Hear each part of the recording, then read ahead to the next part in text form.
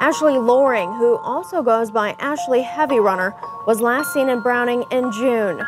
The Bureau of Indian Affairs is now offering a $5,000 reward for information into Ashley's disappearance.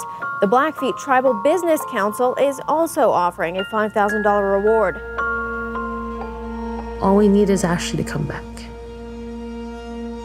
and to let her rest somewhere. I had to make it in my head it was not my sister, and that I was searching for a girl named Ashley. Train it in my head that I'm helping this girl named Ashley. Because every time that I knew it was my baby sister, I could not move. If Ashley is meant to be found, then there ain't anything in the world that's ever going to stop that. It will happen.